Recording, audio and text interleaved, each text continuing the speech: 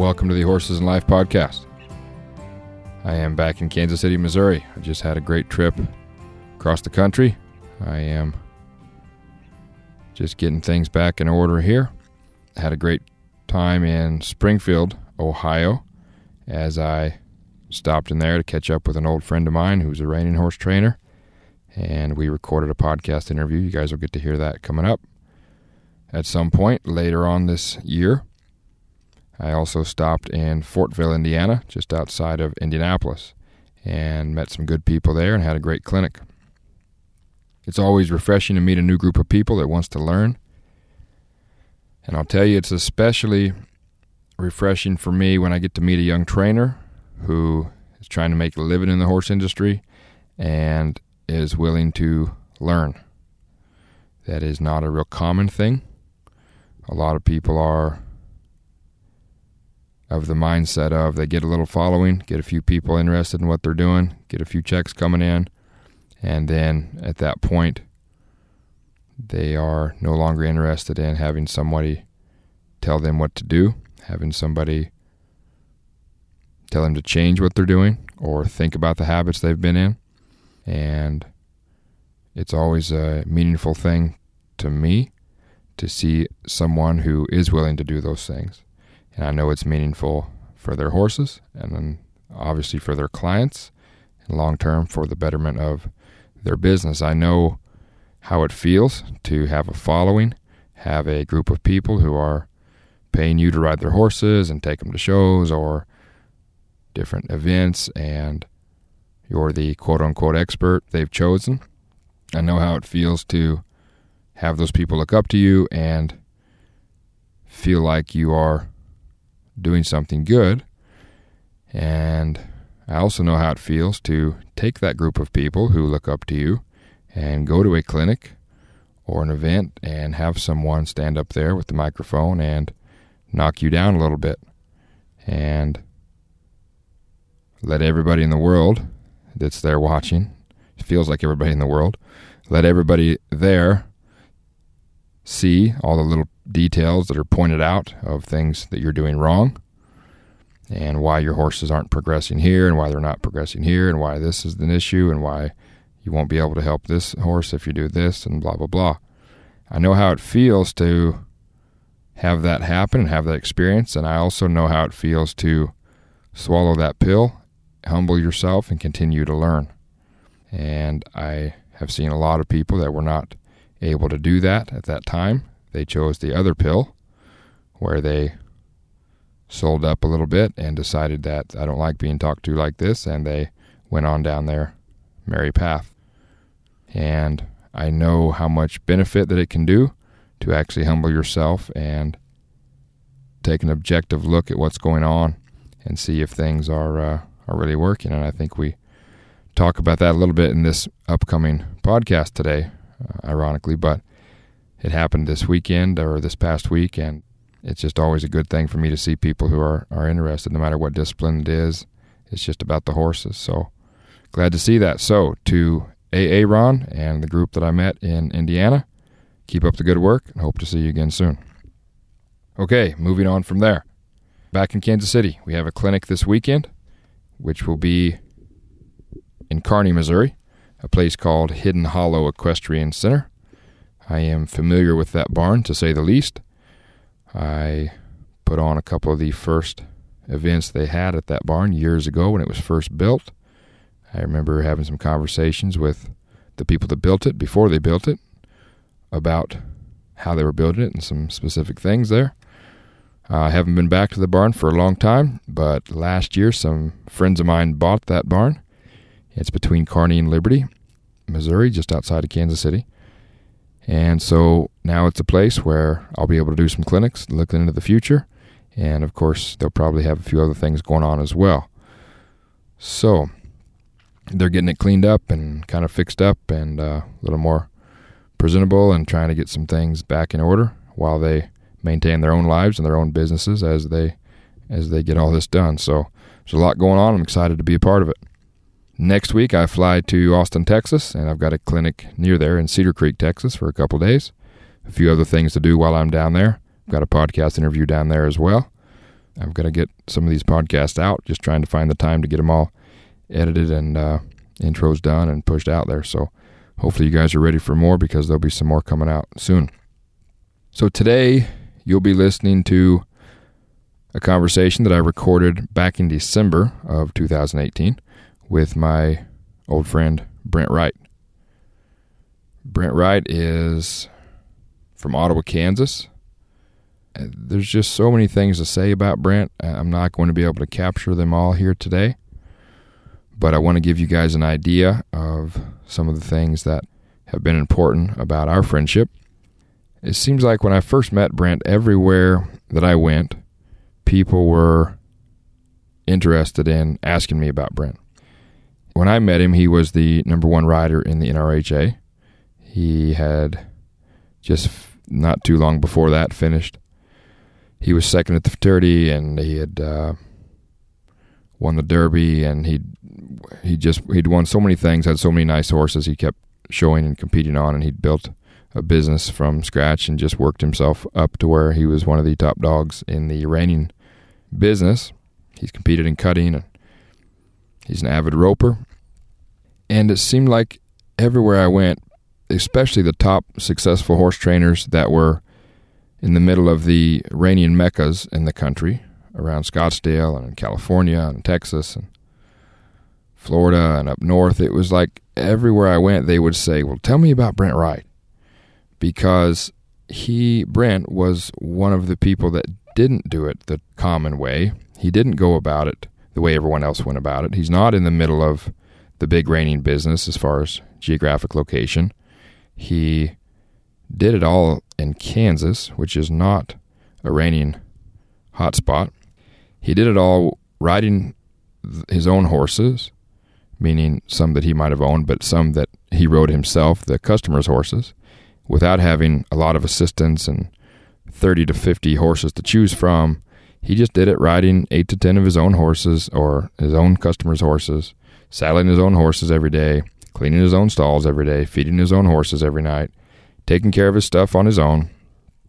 Now, of course, there was a few days he had some help, but overall, this has kind of been Brent's MO, to keep things simple and keep things to where he can manage them.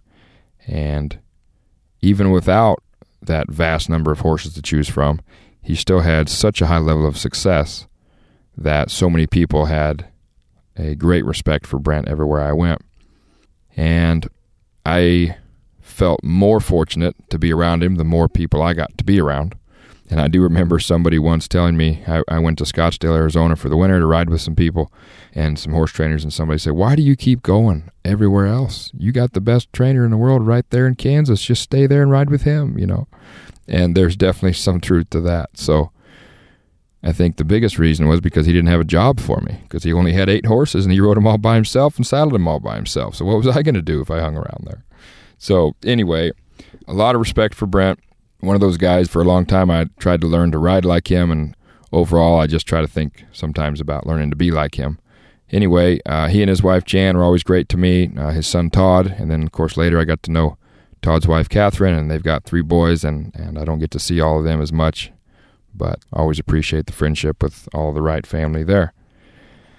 One of the big things that I know about Brent that I appreciate is his humbleness and his willingness to learn, which is, seems to be the topic for today. But there were so many times when I would go somewhere for the winter, maybe, and I would come back, and after years of learning from Brent, being a student of Brent's in a way, or an apprentice of Brent's in a way, I would maybe come back, and Brent would say things. He'd be riding a horse, and he'd say something like, what do you think old Corey would do in this situation? Or what do you think so-and-so would do? And the fact that he was asking me about the people that I'd learned from just recently, or the people that I'd ridden with, says a lot about who he is. And even though he was an icon in the reining industry already, he had been one of the $1 million riders in the NRHA, the National Reining Horse Association. He has been one of the guys that other trainers looked up to for years, yet he maybe would get to a little spot and then he would say, hey, what do you think about this? Or what do you think so-and-so would think about this? Anybody that we might have some respect for.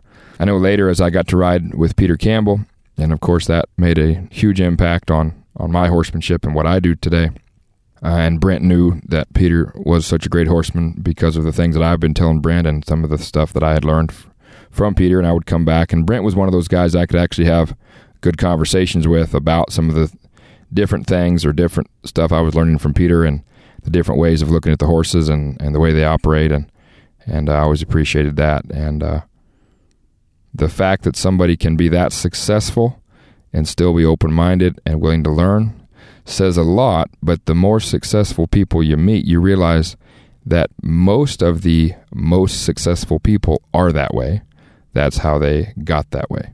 That's how they became so successful. So anyway, I could go on and on about all of my thoughts about how much respect I have for Brent and the things that he does and the things that I learned from him. But instead, I'll let you guys listen to the conversation, and I hope you enjoy listening to it as much as I enjoyed doing it. But I doubt you will. I bring you Brent Wright.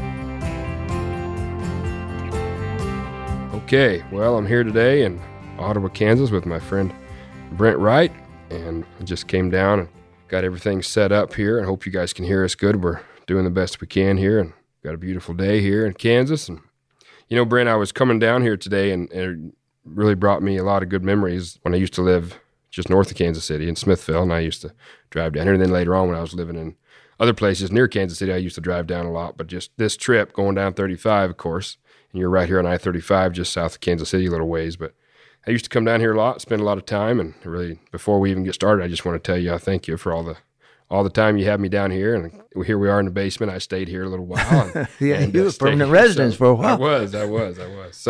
So Brent, tell us, you know, of course I know you, and some of the listeners here will know you, and some of them won't have a clue who you are. So sure. Tell us a little bit about you and kind of what you do and why we're here. Well, we've, like I say, I've known Cal for a number of years, but one of the few things we had, one of the several things we had in common was we were both into the horses, and I guess that's how we got acquainted. Been in the horse business for 40 some years, I guess. I'm 68 and I've been riding horse all my life. But anyway, started doing it professionally when I was probably 30 years old. One thing led to another when we got into showing reining horses, and that's kind of what's occupied me for the last 30 some odd years. Time flies by. We were just talking. You've got a son who's about my age, Todd, who's a good friend of mine, and boy, he's got 3 little boys now, and time's just been flying by. Life goes by in a hurry. People that think they're going to be here forever, and might ought to check the calendar once in a while. Yeah, that's about right. So, Brent, there's so many different things that I kind of wanted to visit with you about. I know I talk about you or quote you probably more than you want to know when I'm out there around the world traveling and helping people with their horses or trying my best to. There's a couple little quotes that I'm going to throw at you here that, you know, hopefully you remember them because I think you were there when you said them. So I think one of them was, if he knew how to do it, he'd be doing it. And that's something that you threw out there a few times. Many times I heard you say to somebody whenever they would say something to the effect of, well, my horse knows how to do this. He's just not doing it today, you know. And you would say something to the effect of, well, if he knew how to do it, he'd be doing it. And I always liked that. Yeah. Sounds kind of like a Yogi Berra euphemism. Yeah. I didn't steal that from Yogi. It just kind of sounded good at the time. He's not going to call us anyway, so I'm not too worried about that. You know, another one I like you always said, and I kind of used it in a way in my book that I quoted you a few times too, but you'd say, somebody sometimes would ask, you know, how come my horse is doing this today? How come he's doing that? And you'd say, you know why he's doing that? Because he's a horse. Horses tend to do what horses do. Horses do what horses do, yeah. That's something that people, I think, often forget, that sometimes we just have to remember that they are a horse and they're going to do what they kind of feel like they ought to do, right? That's right. They respond to us, but they are horses, and there's certain similarities that are true about all of them. I had a group of people yesterday I worked with, and one of them had a little bitty POA. I mean, just a little horse, just not very big. And then there was one lady had a pretty good sized warm blood. One of them had a yearling that was a warm blood, and it was going to be a big horse. More than likely, it was going to be a really big horse when it got done growing. And one thing I said to him yesterday that I think is really interesting, that, you know, the thing about horses is they all operate the same way.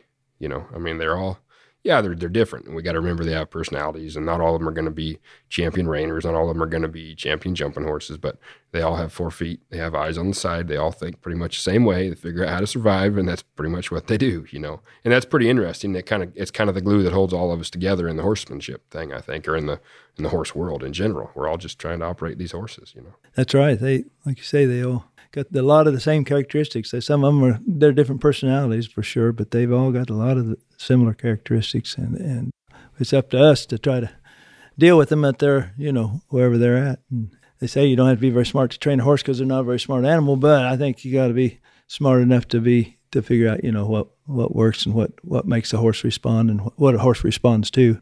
Speaking on that, we use the word training or working a horse or whatever we want to call it, but what was it that helped you learn or that helped you? I mean, where people are always asking today, especially today, as you know, I'll take a little quick sidebar here. Things have changed a lot since you started riding horses, and even since I got into the business, start riding horses.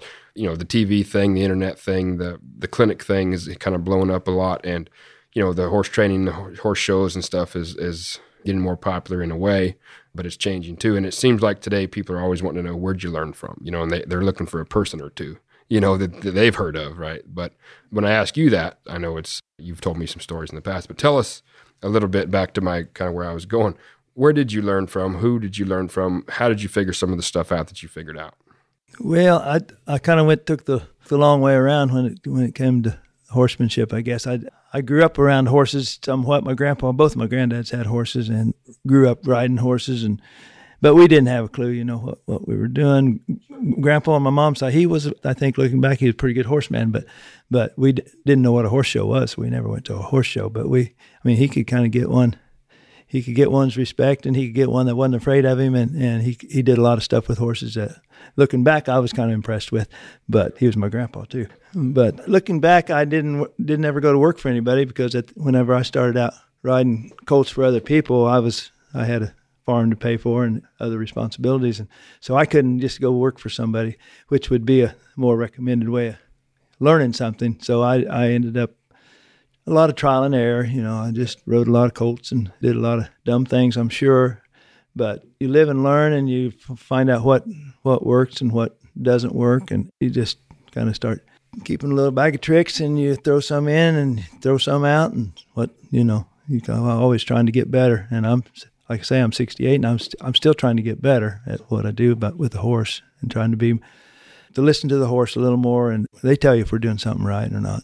And so I think your question was, who did I learn from? I guess I started out, just roping and stuff, and I'd go to a lot of quarter horse shows where they had judged roping, and I'd enter those. And I watched a lot of people back then. They did a lot of all around stuff, and they were showing these rope horses they even showed some in the halter, but they were showing them in the reining and the cow horse, and they were showing them in the roping. I watched everybody pretty close then. And then later on I got to go into some reinings. I was probably close to 40 years old before I went to an NRHA reining. I guess I've always been a pretty good observer, and I watched a lot of guys there and went home and tried this and that and seen what works. So that's something that, I've always appreciated about you, and I kind of jotted down a few things here as I was driving. Well, not as I was driving. That'd be unsafe. No, don't do that. At a stoplight or something on my way here, I would kind of stop and made a few quick notes here of things I wanted to kind of make sure and mention. Of course, one thing that you said there that a lot of people say those words, but I know you well enough to know that you mean it, and I know you've proven that to me and the people that have known you over the years, is the fact that you are still wanting to learn and you are still humble about changing things, trying this, trying that. And you're the first one to say also that, sometimes people would try to give you an answer on working a horse as if to say, oh, you have to do it. Here's step 1, step 2, step 3, step 4. And then I remember with you sometimes, you just got to try this and try that. It's just kind of, you got a little trial and error. If that doesn't work, try it again, And there's a lot of things there. But I know that some of that humility is something that I've always appreciated about you, that I've tried to kind of keep. And it's pretty easy to be on top of an animal and you kind of get control of them for a minute and you kind of think you're doing something. You're doing something right. And then all of a sudden you don't have control of them. It can come apart so quick. It can come apart so quick. It does happen. It can happen so fast. I told a lady just the other day, she was asking about, she's wanting to get maybe a young horse and start it the right way on her own, of course. And, and it's the thing we've always heard. And I grow up with the horse and learn with the horse. Learn together and all that. And I said, things happen so fast, and especially on those young ones. I mean, they think so fast, they move so fast, and man, it's not a job for everybody that wants it, There's definitely a certain amount of danger involved you bet. In a lot of things, but horses, you can get in trouble in a hurry. Right. So you were telling me a little bit about the first time you went to the fraternity. Mm-hmm. Was it Where was it the first time you went? It was in Oklahoma City. That was in 1988. 88. It just moved to Oklahoma City. It moved to Oklahoma City in 86. 86, yeah. And the first year I went was 88, and I had never gone to watch. Even I just had a 3-year-old, and I took her down there to show her. What horse was that? Her name was Sailor's Dance, and she was a Topsail Cody mare. She was a nice mare too, and I went into my first go around. I was you can't imagine this, but I was a little bit nervous. People paid a big entry fee, and I did. She was a nice horse. I kind of had her halfway ready, I thought, but I went in there and spun 5 times in the first go. And so folks that don't know, there's 4 spins. If you go 5 times, you're done, right? You zero right off the bat. So anyway, my first trip to the Futurity didn't go so well. Well, that's probably the story for most people. Yeah.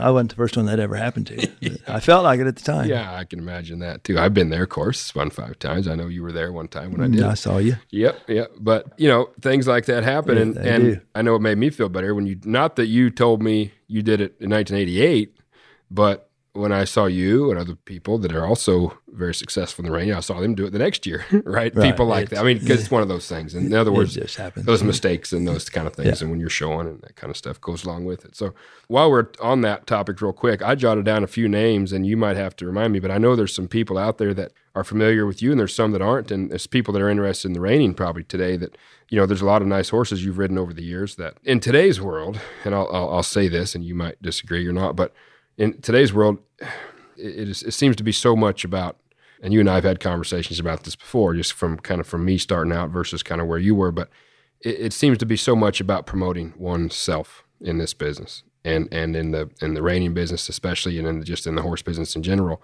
And it feels like today I might see one person have a nice horse that makes a good run, has a nice final run or something one year, and it seems like they do their best to tie their name to that horse for the next decade. Whereas I feel like with you, and some of it is when I met you versus when your career, your timeline there, but I feel like with you, there's been so many really nice horses that you had a big hand in, maybe trained them from the beginning or showed them for a while, and that, not everybody knows they're associated with you so much, and I think a lot of that goes back to the fact that I know you did some advertising at different times here and there, but I know you never were that, look at me type of thing, Well, to a fault probably, because I have not advertised as much as I should have, probably just because too tight to spend the money for one thing. But I don't know. I just never was that great of a promoter, and I'm not saying that's a good thing, because anybody that's in this business, you need to promote yourself a little bit. If people don't know you're there or don't know you exist, it's hard to get any business. But I guess I've always been more interested in training the horse and showing the horse than I was in talking about it. Yeah, I guess so. Yeah. I guess that's, and not to say anything about guys that are good promoters. No, that's just how it is. My hat's off to them. Yeah, you bet. Yeah.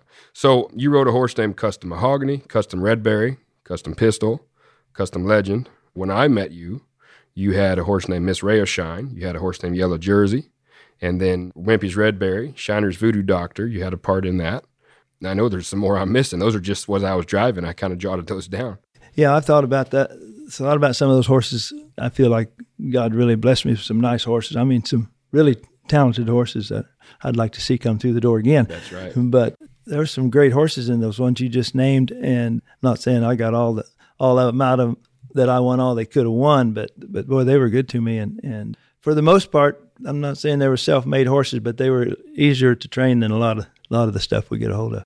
Nice horses, and I tell people today there's no substitute for a good horse. It's just there just isn't. Yeah, you said once to me about horses or trainers. You kind of said, horse trainers get way too much credit for a great horse and take way too much blame for a bad one. I think that's really true. That just being said, not that I know you and I know what we mean when we say a bad horse, and I'm kind of the mindset there aren't necessarily bad horses out there, but as far as for the reining competition, there are bad horses as far as they're not going to be competitive. They just don't have that type of ability. Or for the jumping, for example, if you're interested in jumping horses, this particular horse is just a bad horse for that sport because he doesn't want to jump, right? So that kind of stuff. Right? It doesn't mean that. And to me, a bad horse is a bad-minded horse that doesn't want to get along with you. That just has a kind of an ill attitude about everything you try to do.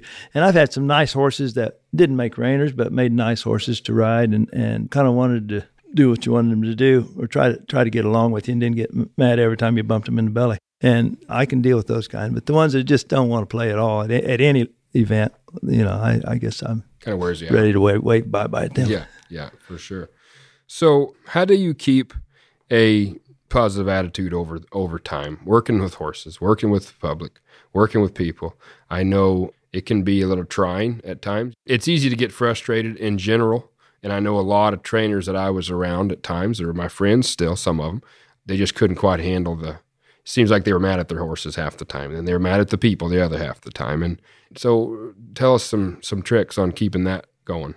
I'll get a little irritated sometimes when the horses aren't working out. But I try to keep the end of the horizon in line, and I'm thankful that I can do this every day. I'm thankful that the Lord's blessed me with the ability to do what I want to do and to enjoy life. And I look at a lot of people that have to go to work 8 to 5 every morning and hate every day of it. I'm just thankful that, I can go take care of my horses and ride and have fun. And as far as the people that I deal with, very fortunate there too. I've had a lot of good people, a lot of good customers that have really been over backwards to, help me get a hold of a nice horse or to help me to do this or that you really appreciate.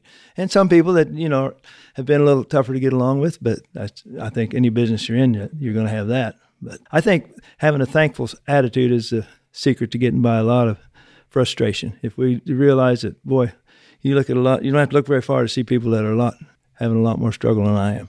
For sure. So you go to a show, for example, and you win, and you come home, and then maybe the next time you go to a show, you don't win, and you still come home, and really nothing changes that much. No. I mean, of course, when you win, there's a possibility for a check, and so there's some recognition, and then there's a little bit of change in a way, but life goes on, right? It's not life-changing. And no, I don't remember coming home after not doing well and missing very many meals. Right. Right. I know you and I have talked about sports in the past, and I used to coach high school wrestling, and I remember saying to some of the kids that would be kind of nervous or they'd be upset or they'd put too much pressure on themselves. And these were just high school kids, of course. And sometimes I'd say, if you win this match, what are you going to do afterwards? And they'd say, well, I'll probably go home and have something to eat because I've been kind of cutting weight. So now I'm ready to eat for a night. And then I'd go home and go to bed.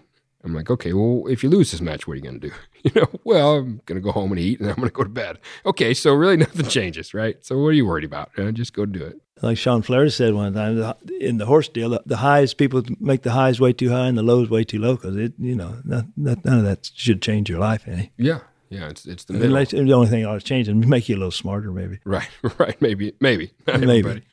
I know it took a lot for me to learn some of these things, but on the competition part of it, I know one time you kind of said to me, we were actually talking about sports, not necessarily reining at that time, and you said something to the effect of about we were watching professional sports or college sports, and you said something to the effect of if it ruins your day, you're too big a fan.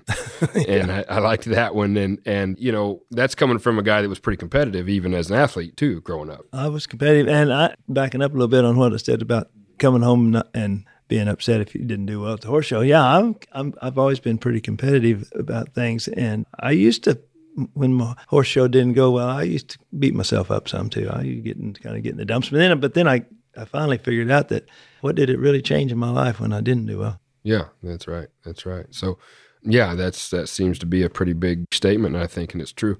Tells you were in college, you were an All-American athlete. So, some of these stories, they get better with the telling. They get better with the telling. Yeah, the older I get, the better I was. The way I tell it, that's the deal. So, okay, but you were a successful athlete at Baker. I played football and track at Baker. And, I guess I had a nice career. We had a lot of fun. I had some good teammates. We had a lot of fun playing Somebody football. wrote an article about you in the Rainer at some point that said you were an All-American football player. Well, just so you know. I don't think I ever told him that. Maybe I let him believe that. Well, what was it your grandpa NAI, yeah. Like my grandpa used to say, don't let the truth get in the way of a good story. Yeah, exactly. I like that for sure. So tell me a little bit about, of course, you helped me. You taught me, and there's another guy that I learned from that used to say, I can't teach you anything, but you can learn if you want to, But tell me a little bit about your ideas or your thoughts on teaching other people horse stuff. And I know we just kind of were talking a minute ago as we were setting things up about you're not really into babysitting people. And it seems like in the horse show world, there's a lot of that goes on with the trainers and the non-pros and the people. And I know that's not really one of your things. I think that's good for people, but go ahead. Well, yeah, I have people come and take lessons, and I'm glad to help them if I can. But as far as telling them every move to make, I can't do that. They've got to develop some feel of their own, and you just got to figure things out a little bit on your own. Until you're ready to learn something, the light that probably doesn't flip on until you feel it on a horse. And then when that happens, oh yeah, that's what he was talking about. But the learning curve, I think, with horsemanship is probably pretty slow compared to a lot of other things. It just takes a long time to really maybe figure out what a horse is thinking and what makes him react the way he does and what makes him respond to do what we want him to do. And I think that's a process. And nobody's just going to take you out in 3 or 4 lessons and tell you how to do that. No, it doesn't work that way.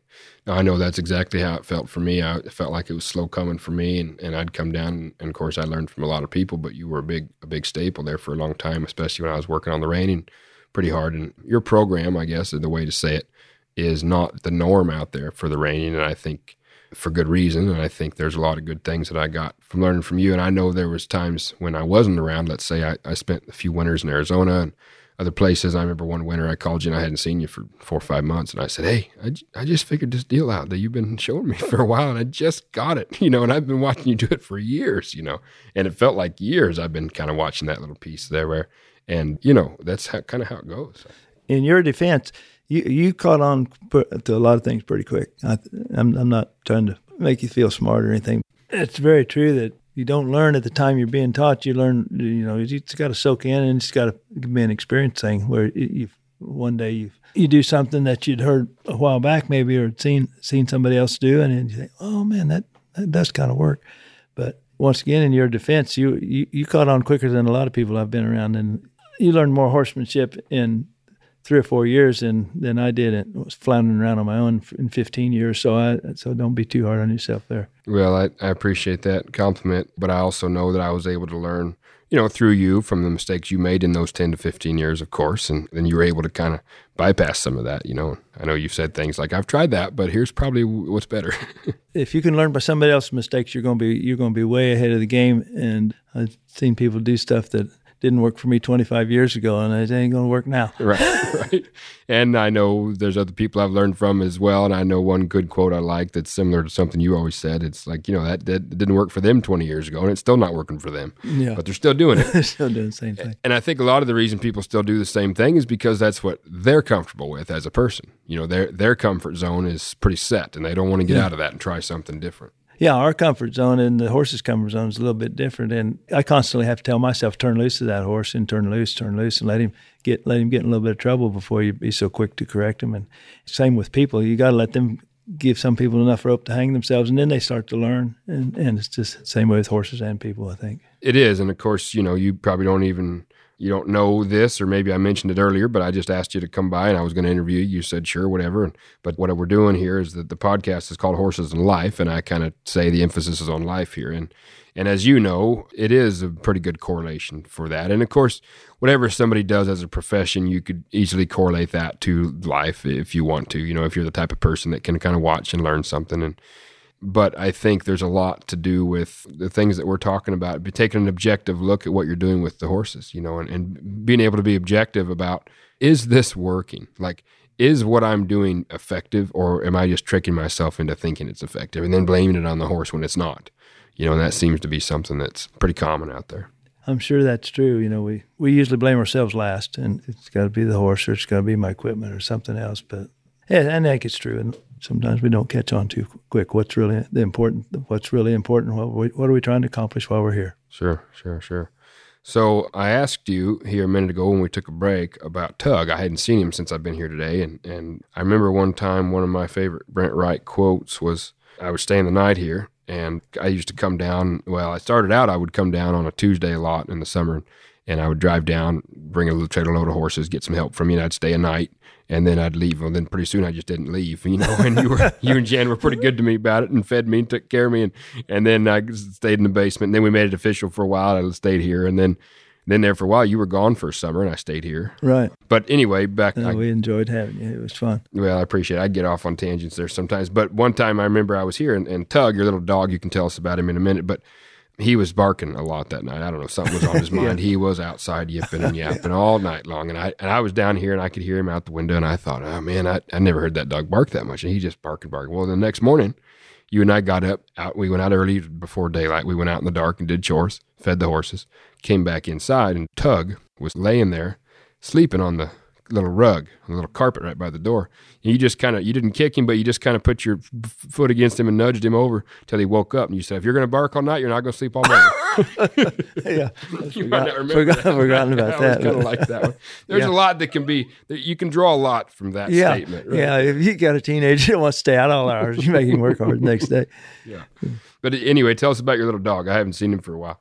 Tug, I think he's 91 years old in human years. He's 13 now or so, but he's a Boston Terrier. He's not good for much, but he's been a good dog to have around for the most time till he keeps you up at night working. Yeah, you had a little scare with him a few years back down there when you were at Extra Quarter Horses one day. I remember that. There was a stud horse got a hold of him one day and just broke his jaw in 3 places, and $1,200 later, though, we got him fixed. Got him up, jaw wired shut. And I remember the story about you and Jan walking into the vet.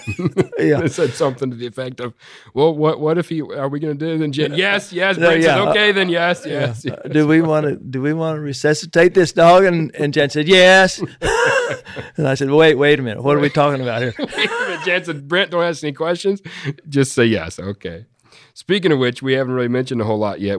She was obviously on the list here, but tell us about Jan. You and Jan have been married for, 10 years? How long? Yeah, a little longer. For about, I think it's 47 years. 47 years. 48. It was in 71, so I guess that's 47 years. You met in college?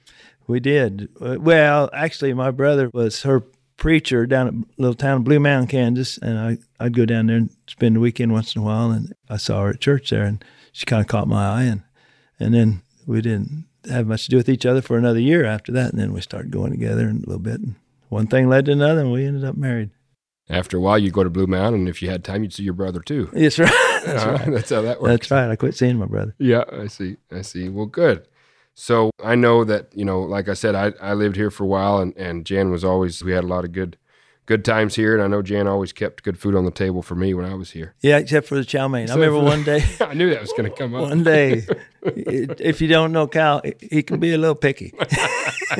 He can be a little picky. Maybe. But anyway, we had this chow mein one day, and I'm not a big fan either, but it's what we had. I eat, whatever she puts in front of me usually. Mm-hmm. And I noticed Cal, he wasn't partaking very well over there. And finally, he put some in his mouth, and I thought he was going to gag. He did. He got choked up. Thought he was going to get the wastebasket. It was one of those things where I'm thinking, okay, Cal, you talk to yourself for a minute. You think, okay, you're 20 something years old, 20. I don't know how old I was at the time, probably close to 30. And you think, you can do this. Just eat it. It's not a big deal. And I'll tell you what, the best thing of the deal was Brent not letting me go on. I said, I got it down, and Brent said, what's wrong with you, boy? And then I said, oh, I'm fine. He goes, no, you didn't make it. I thought you were going to. I thought he was going to lose Wolfie's cookies right there. Oh, gosh. And Jan was trying to be all nice about it. Well, if you don't want it, you can have something else. I said, no, I'm fine. Oh, my God. Anyway, but that's not what I was talking for real about all the great food we had here, and she was always. Well, she's pretty good cook. And besides that, she's always pretty positive to be around. I enjoyed it for sure. She's always been the encourager of the bunch. You bet. If you get a little discouraged, she can kind of boot you up a little. Yeah, you bet. Yeah, I miss you guys and being around here for sure.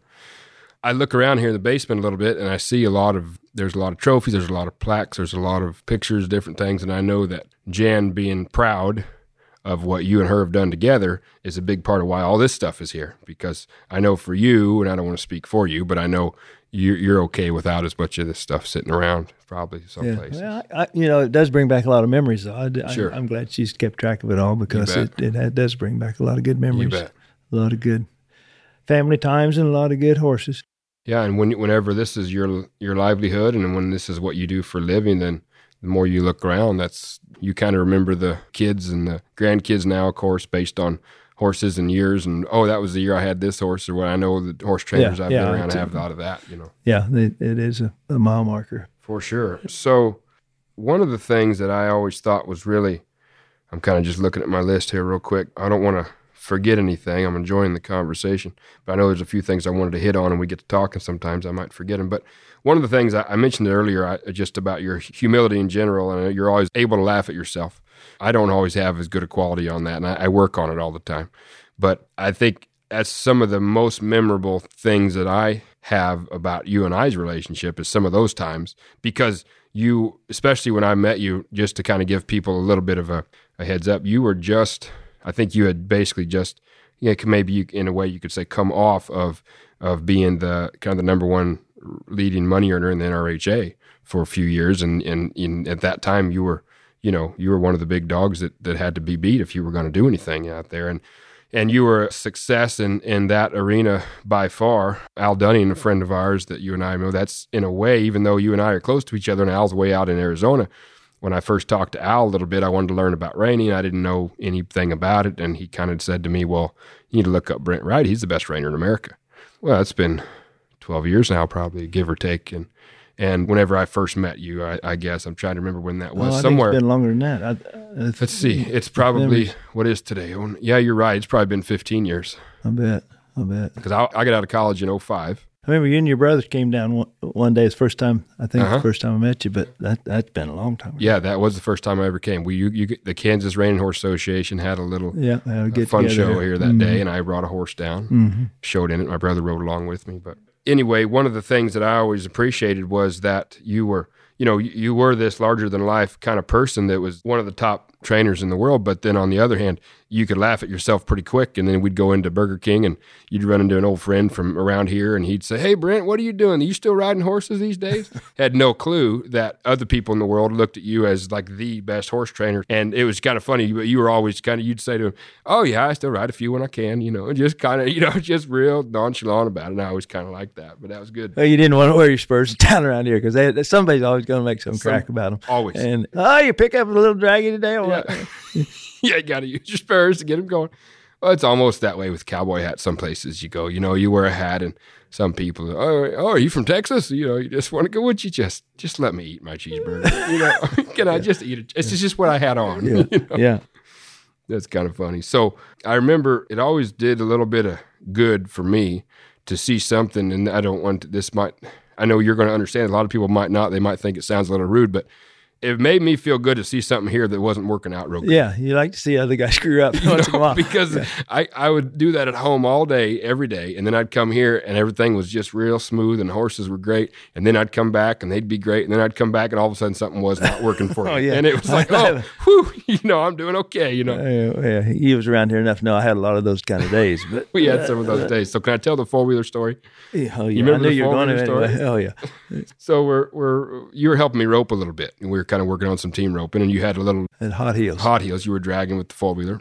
Got a great big arena, by the way. Yeah, makes it even worse. It's a huge arena. Makes the story even worse.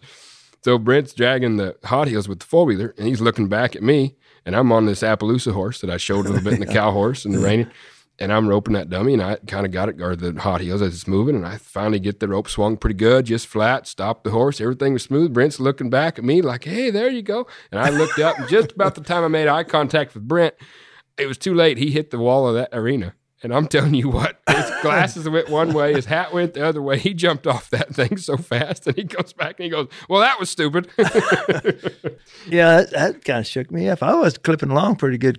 I wasn't going fast, but when you hit a solid wall, it feels like you're going pretty fast. Yeah, just to give you a little understanding here, we were loping when I was roping that. We weren't walking. Yeah. But yeah, those are the kind of times when you're and I've been in situations similar to that where somebody right then jumps off the four-wheeler, starts cussing at somebody, starts yelling, starts throwing stuff and you've been around it, you've seen them, and there's been days we've all been the opposite, but I always appreciate that you're able to just kind of, oh, shoot, what was I thinking there? And then just go on with your day, Yeah, I tried to straighten my handlebars up. Straighten the handlebars up. Are they still bent a little bit, or do you have a new one? I swapped that off. Swapped them out. Yeah, that's good. I remember that like it was yesterday. No, shoot. Yeah, that's good stuff. So if there was somebody that you were able to visit with, let's say you could kind of pick somebody, whether it was somebody that was famous or not famous, or whether they were dead or whether they were alive, if there's somebody that you were able to just sit down and have a conversation with, have dinner with them, and just somebody that you'd like to pick their brain a little bit, you got anybody in mind?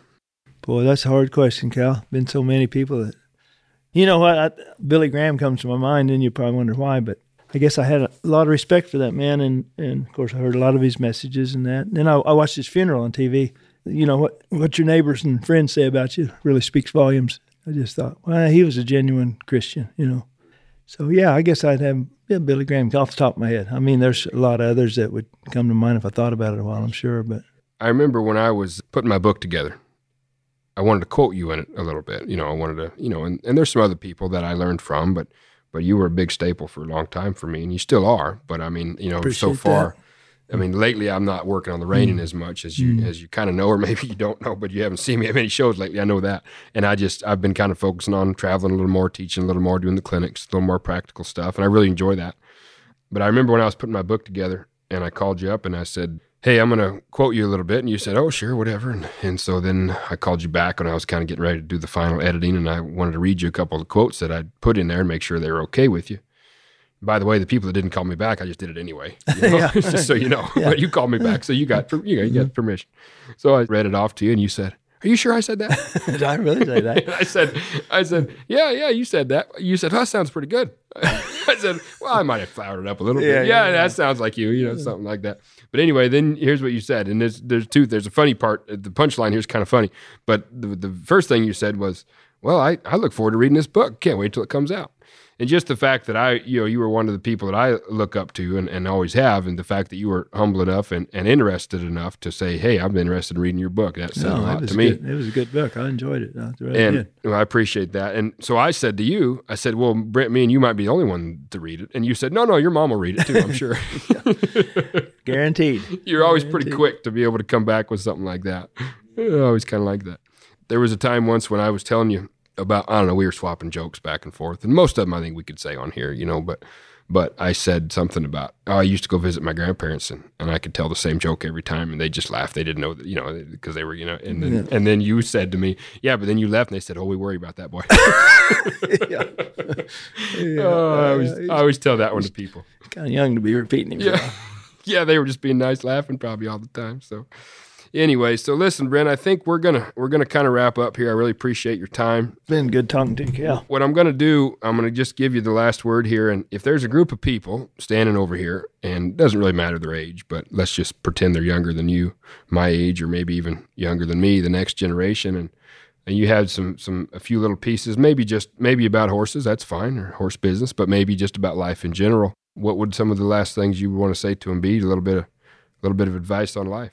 Well, I guess my best advice on life would be look to the Lord, you know, because none of us are going to get out of this alive. We're all going to stand before Him one of these days, and it's only going to matter what, you know, our relationship with Christ is the most important thing in my life. And I know that's the only thing that's going to last. And so I say focus our life on Him, and the other stuff pretty much takes care of itself. And, I mean, we're still supposed to work hard, make a living, and treat other people right, but our relationship with Him is what's important.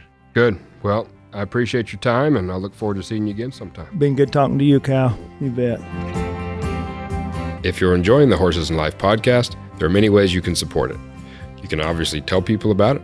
You can tell your friends about it. You can share it through social media or any other means. You can go to patreon.com and support it financially. There's a little more information on my website about the podcast. Also on my website, calmiddleton.com. Please be sure you sign up for my monthly newsletters through my email subscription list. Until next time, enjoy each day.